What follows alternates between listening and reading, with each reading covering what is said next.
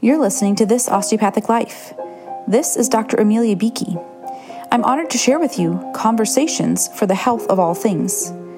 In these special episodes, I am joined by guests on the show to explore how the osteopathic concept presents in their lives and learn about their personal and professional stories. Ranging from osteopathic physicians to those familiar with osteopathic treatment to those associated with osteopathic medicine in a variety of settings, these conversations provide new perspective on lighting the way for the path to best health.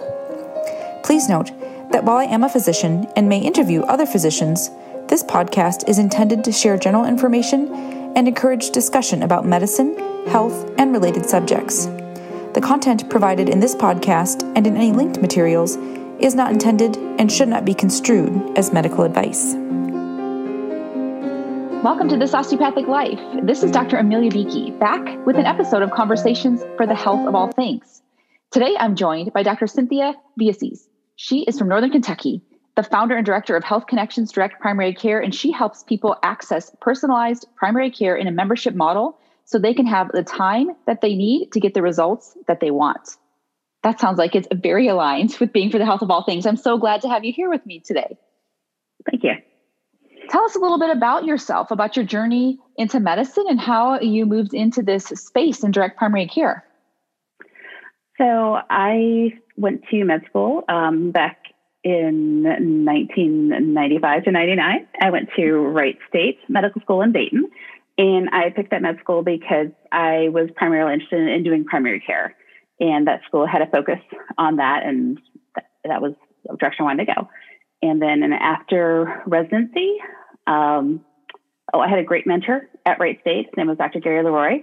And I did rotation with him out at East Dayton Health Center, was interested in working in community health centers back at that point in time, and came down to residency here in Northern Kentucky. I went to St. Elizabeth and finished residency back in 2002. I had my first practice at a hospital employed center. I was there for 2 years. Then I did urgent care for a year. And then the rest of my career since 2005 has been spent working in the community health center system up until 3 years ago when I left to open a direct primary care practice. Yes. And what led you to do that? So oftentimes we're trying to solve a problem when we move outside the system and do our own thing. Was there something that was really calling you into direct primary care? Yeah, it was really the access part.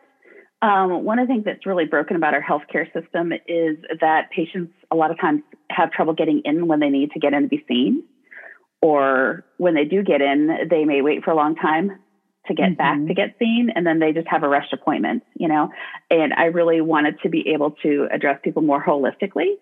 And I didn't feel that the system was set up in a way that allowed me to do that.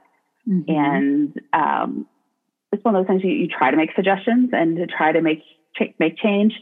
But when you're part of a system, as opposed to having your own practice, you're a little more limited in terms of how you could do that. So opening my direct primary care practice allowed me to set things up in a way that I felt like I could care for patients the way they needed to be taken care of. Yeah, that's so important and notable to see that you tried, right? So there's ways you see what you can do within the system. And then if you keep butting up against limitations and barriers, you decide, okay, it's time to create something on my own.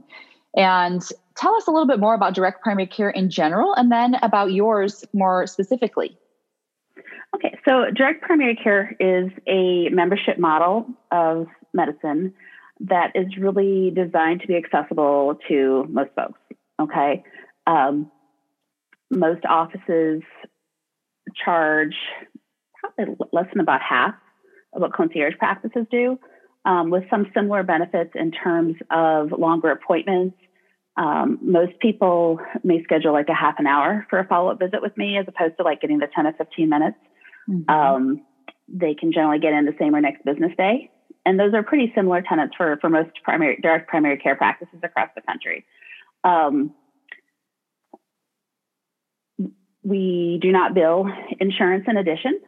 Okay, so people, once they sign up for the direct primary care practice, they are able to predict what their primary care expenses are going to be, and that allows them to seek care when they need it, as opposed to trying to see if things are bad enough to justify, going in. We also do texting and telemedicine visits. Even before COVID, we were doing telemedicine. And so patients had improved access that way to their docs.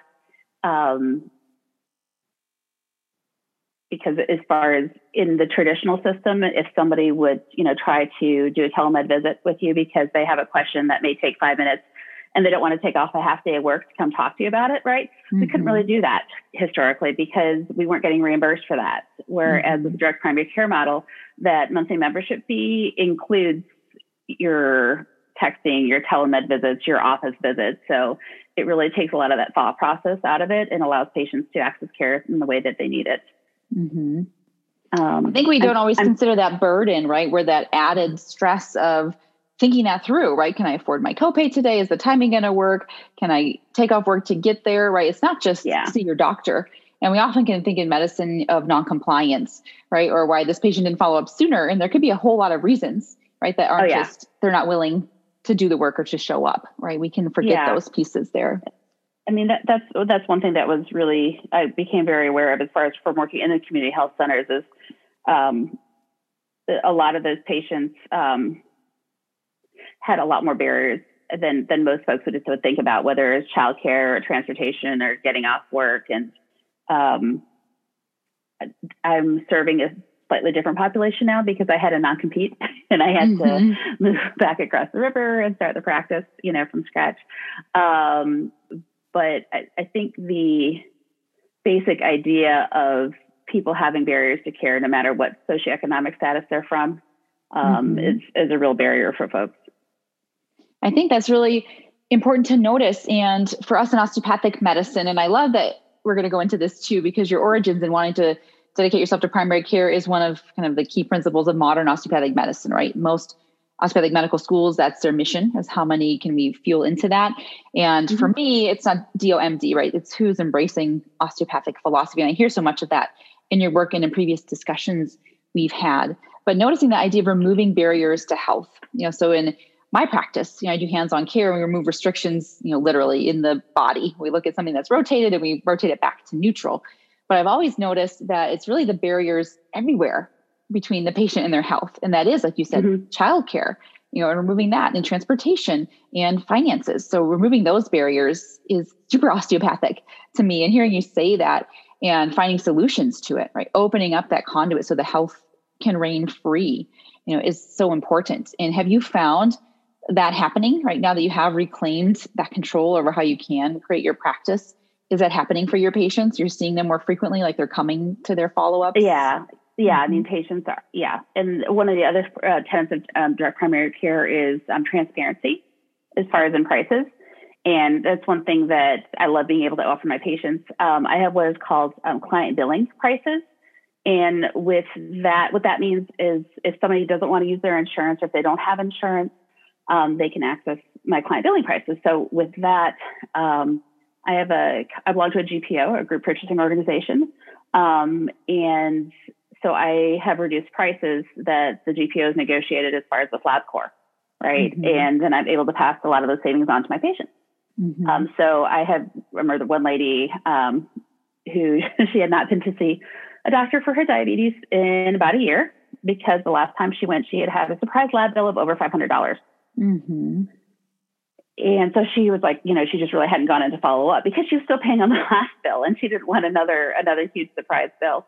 And I was able to kind of go over with her in advance and it's like, okay, well, you don't have insurance. That's fine. I can take care of you. About half of my patients don't have insurance. Okay. And I was able to go through her in terms of these are the things I recommend, that you do. And this is what it'll cost. Is that something you can work with? And she was really surprised and she was able to get all the labs that I recommended. And it was like a tenth of the cost of what her previous lab bill had been. And she was just so happy. Yeah, that's really huge. Cool. And, we've actually, my family is enrolled in a direct primary care here in Northwest Michigan. And that transparency is so refreshing because, I've been there too, where you go and you think you paid your bill, and then like 6 weeks later, you get another bill from somewhere else and you're thinking, well, what's happening? Right. And I'm in the healthcare system. And even then, I have to track back and think what actually happened. And, and then you almost feel like you're in trouble a little bit, like you're getting this like punishment after the fact, or it's sneaky. And being able to know upfront, and like you said, so somebody could budget, right? They could plan for it. she can maybe get a few of the tests, right? And then get a few more. And just to know, again, alleviates that stressor. We always think about allostatic load and kind of these invisible things that are weighing on us in that, right? Knowing, well, I went to the doctor and I hope in the next 2 months, I don't get this bill that's going to make me have to choose between, food and paying this debt. So that's really huge.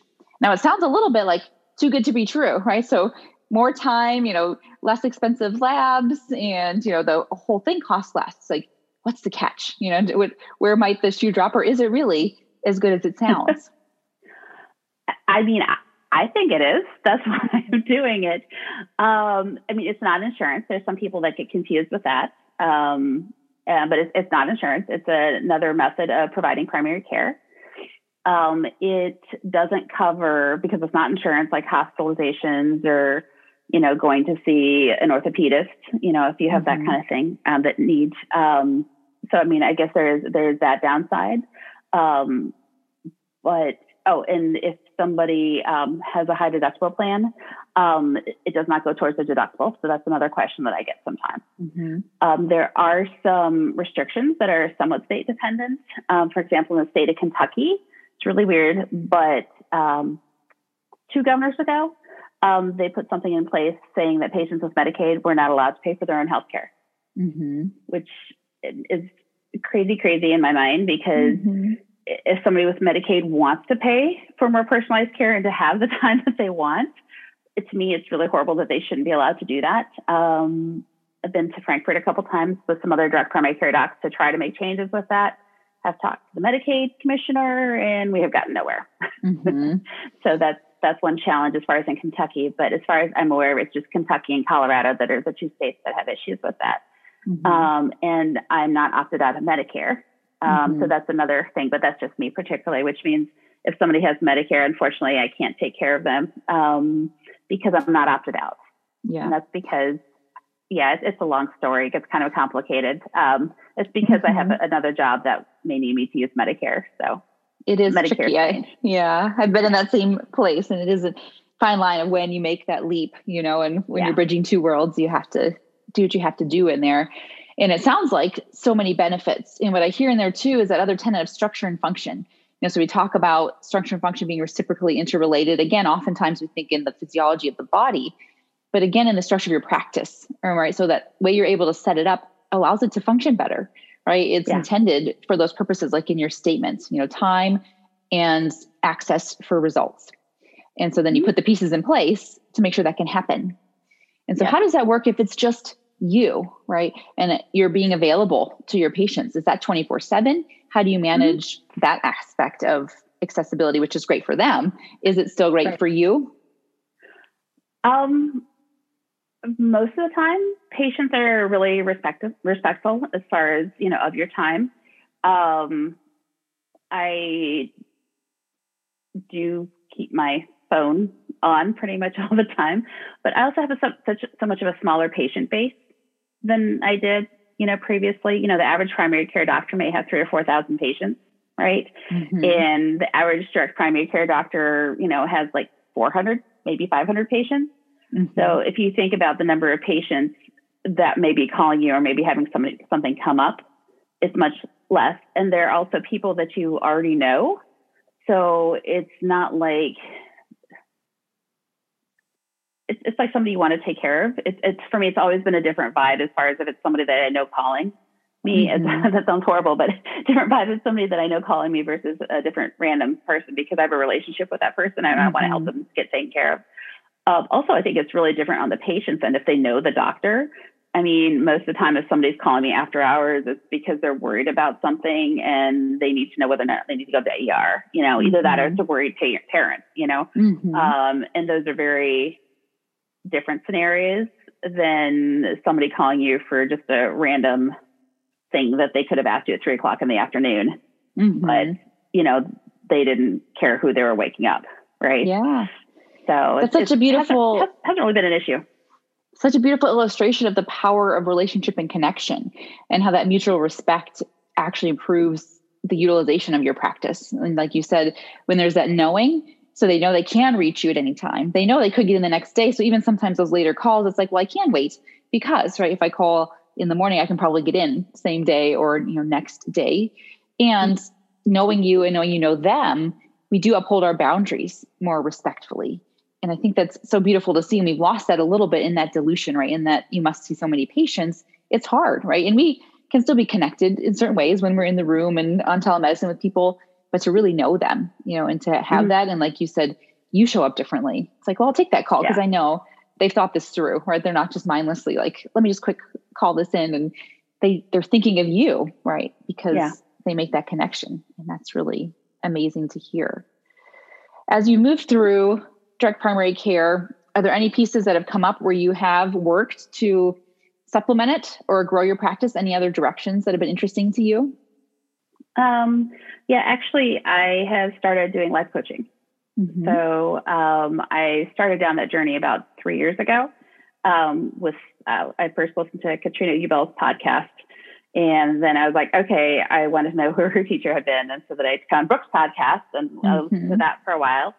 And then I did self-coaching scholars for a while. And then I stopped doing that, but I continued with the podcast.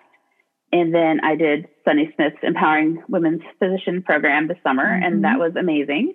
And worked with you some there. You did some coaching with me. Thank you. I appreciated your help with that. And that program was my experience through that program and seeing the help that I had, through that program and the way that some mindset changes helped me to change the way I was thinking about things, change some relationships, change with my husband, change the relationship with some things I had with myself.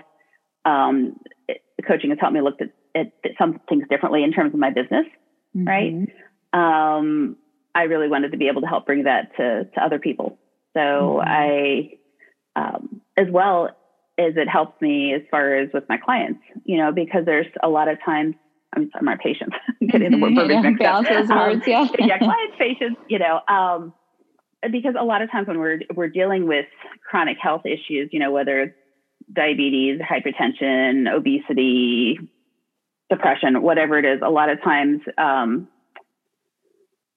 the way we're thinking about those problems and thinking about our approach to those problems can affect our outcome, right?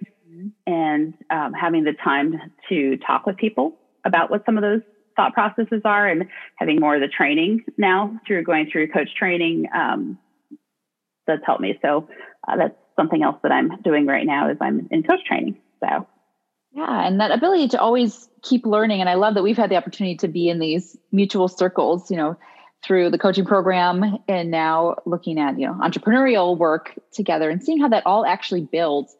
And what's been so fascinating for me is to see some of these principles at play even in the business world. So oftentimes in medicine, we don't think about that aspect, right? And what it means to market and to message, but to learn that it can still come from that place of our mission, and who we are, I found to be so powerful. And I was actually just talking in a group about, it sounded like osteopathic marketing to me. They're talking about the spirit of the business and, expanding that. And I think you've been in some of Simone Soul's work as well, and she called on that. And I thought, oh, wow, these principles really can be in other spaces. And so as you moved maybe beyond, but still with and through medicine, how has it enriched it? Right, to now start thinking in these other mindsets, of a business owner, of a coach. How has that influenced your patient care? Well, I guess the thing that comes to my mind when I think about Simone is authenticity. I mean, in terms of being willing to show up and be yourself. And if I am comfortable with myself and being myself, then I think it's easier for other folks to be open with me about what's going on with themselves, their self, whatever that word is.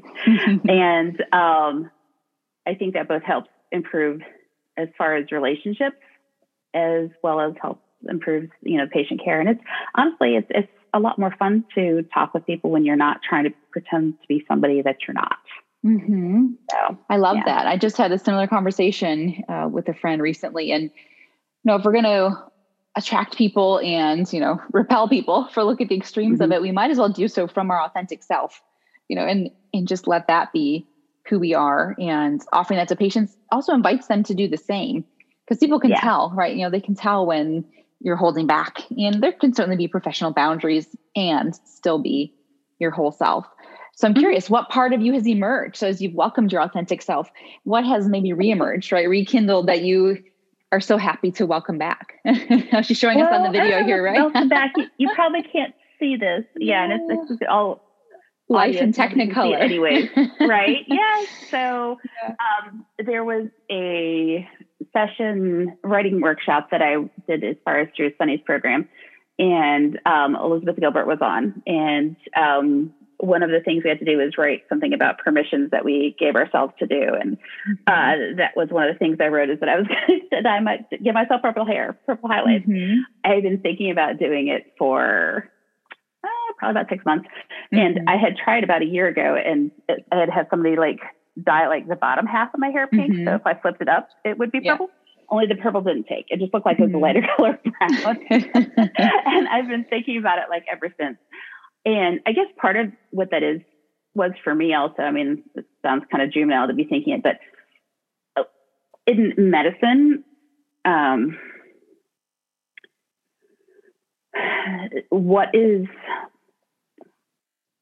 considered to be professional tends to be kind of vanilla flavored, as opposed to, at least I was never in training encouraged to show any of my individuality. Right. And that was something that I think was kind of coming from that, was from the program, and where I think the purple hair came from was kind of me giving myself permission to do what I wanted in an authentic way, just kind of say, hey, this is who I am. And I realized that it was kind of silly. I turned 50 this year. You did, or you're going to? I did. You did. All right. Milestone birthday. Happy birthday. Yeah. Thank you. And it was when I was thinking about it, I'm like, oh man, how crazy is that I'm 50 and I'm still feeling like I need to give myself permission to dye my hair purple. Right. And I'm like, I'm going to do it. So, I've been having fun with it. And you know what? The crazy thing, I had so many mental hangups in terms of, what were other people going to think? And I somehow haven't gotten any negative comments or feedback at all. Yeah. My mom said she liked it. Bonus. There you go. Yeah. My mom who's in her mid-70s, who has never dyed her hair the color in her life, who I know had disliked some other people's hair colors when they had dyed their color. She said she actually liked it. So I wasn't looking for her approval, but I was happy to take her compliment. Yes. That's beautiful. Cool. Write that one down, everyone. I'm not looking for approval, but taking the compliment, right? Totally different experience. And there it was. That's amazing. And how do you feel when you're in clinic with purple hair? And how does that radiate through your practice? Honestly, this is going to sound silly, but honestly, I feel a little more confident. It's like, hey, this is me, right? I've had some people when we're doing a video visit, they're like, hey, wait, is your hair purple? It's like, yes, you like it? But it's actually everybody's come across in terms of a positive tone when they've asked. So, and if they didn't they've kept it to themselves. Hasn't been a problem. And so I've just been happy with my purple hair. Yeah. Isn't that amazing, right? All the barriers we construct in our lives, stay here, stay here, stay here. And it's like, no, I could be all the places, and me in all the places. Yes. Yeah, exactly. I mean, there's so many barriers that we put in front of ourselves that are self-imposed. And I mean, that's one of the things that I really liked about coaching, in terms of being able to try to take the circumstance and try and take a look at what are my thoughts about a situation, and see how that's affecting my feelings and the actions and the results, and realizing that I may not have control over the situation. The situation is what it is, but where my power is in the whole situation, where everybody else's power is that they can work on their thoughts.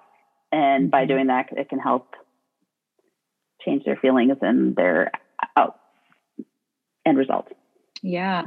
And even those little things, right? So just taking the control over the color of your hair, right, builds evidence for that. You're like, oh yes, I can make this decision, and I can like this decision, right? And look what happens. So I show up in this totally new way. And you might have thought purple hair would be rebellious, but you felt confident, and so just seeing what can come of that, because you have the thought, I can do whatever I want, right? Like I can make my own choices. And that's so beautiful to see that. So here we are. See, health of all things. We're talking about purple hair and it all still counts. It's so amazing.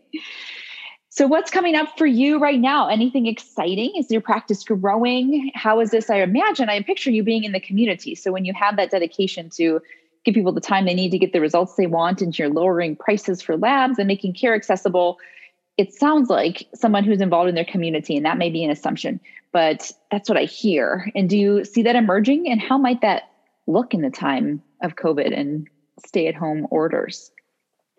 Well, I mean, a lot more people are accessing healthcare as far as through telemedicine than there was before. Mm-hmm. And as I said, I'd been doing telemedicine before, so that pivot was pretty easy, thankfully. So in terms of getting out in the community in the time of COVID, that's kind of hard.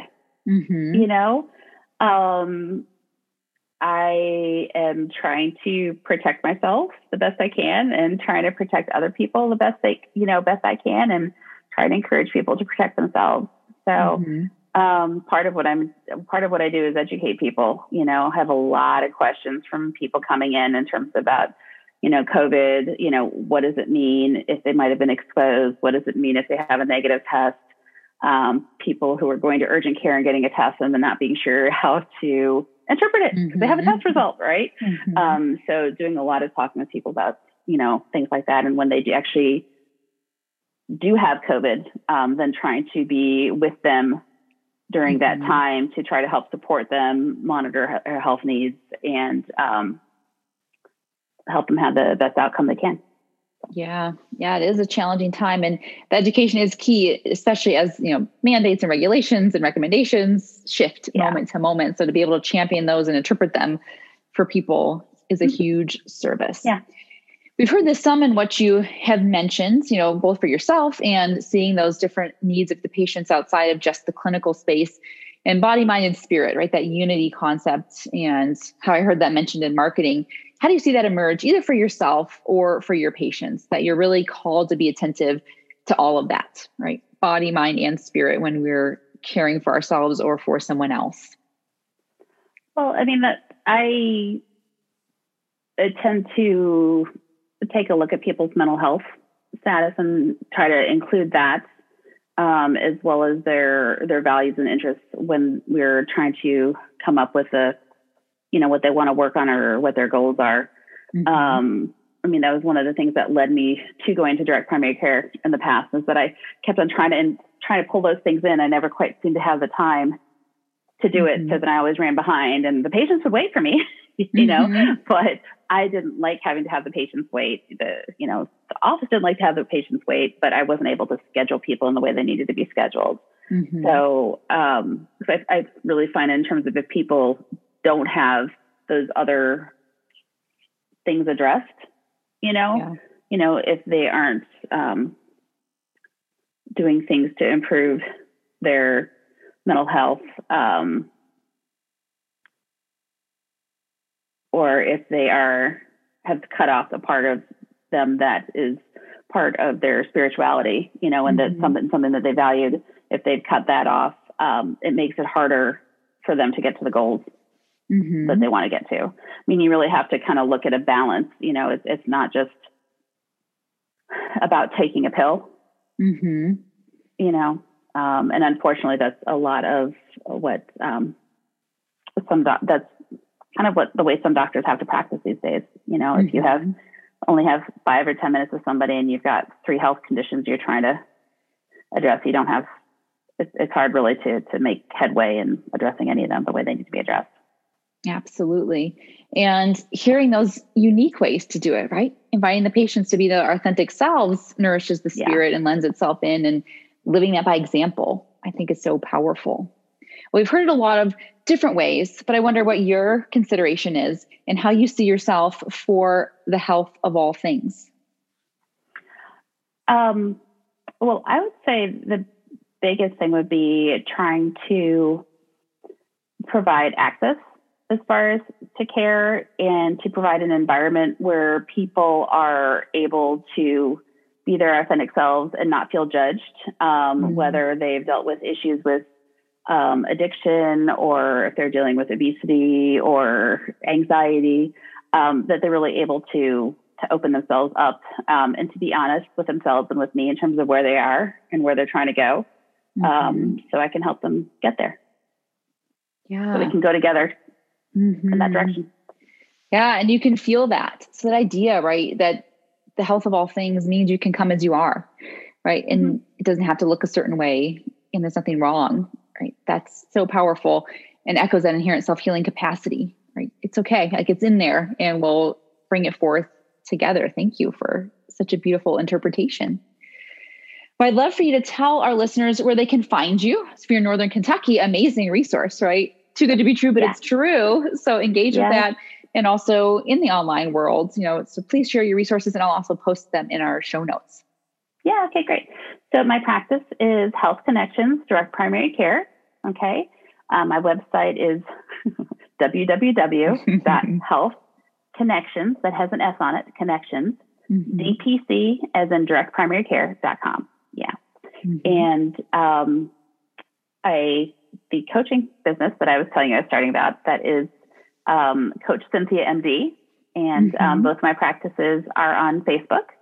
And if you want to send me an email, you can send it to my Health Connections email address, which is a little bit long, but it'll be in the show notes if you can't get this all. Yeah. It's C, that's first initial last name. That's VILLACIS, MD, as a medical doctor, at healthconnectionsdpc.com. Yeah. We can handle long names here, right? This Osteopathic Life, Neuromusculoskeletal Medicine. We're all about the multi-syllable names and connections. Well, thank you so much for being here and for such great messaging and the work that you're doing. It's encouraging, and I hope many more will follow suit and prioritize access, time, and results for their patients and for themselves. Pleasure talking to you. Thanks for having me on.